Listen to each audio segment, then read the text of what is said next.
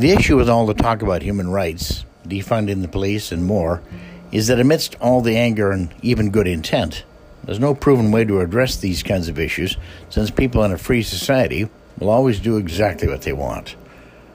The anger, well, certainly understandable, suggests we can force change under the threat of an improvised explosive device.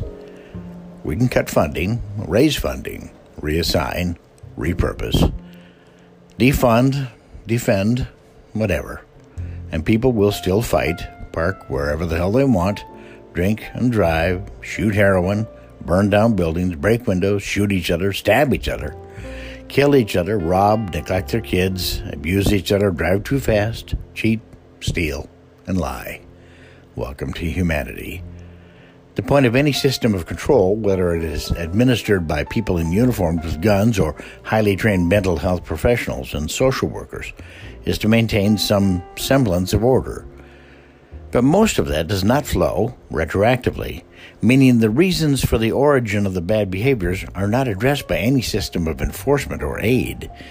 If you do any of those things, and many of you have done at least one, that's on you, the individual. This isn't an argument for organized religion. God knows, right, that those systems of codes, while at times useful and quite often based in long-held wisdom, are responsible for several oceans of death and misery in the world. What's lacking is, quote, basic human training, end quote, in which we learn from an early age to respect one another's views, race, possessions, space, and more. Sesame Street is largely based on this central concept.